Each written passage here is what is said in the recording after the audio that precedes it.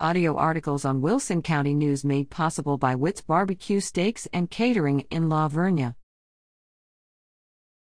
Floresville Street project progresses. A crew finishes applying road base May 6 on Railroad Street east of 3rd Street in Floresville after the old pavement was removed.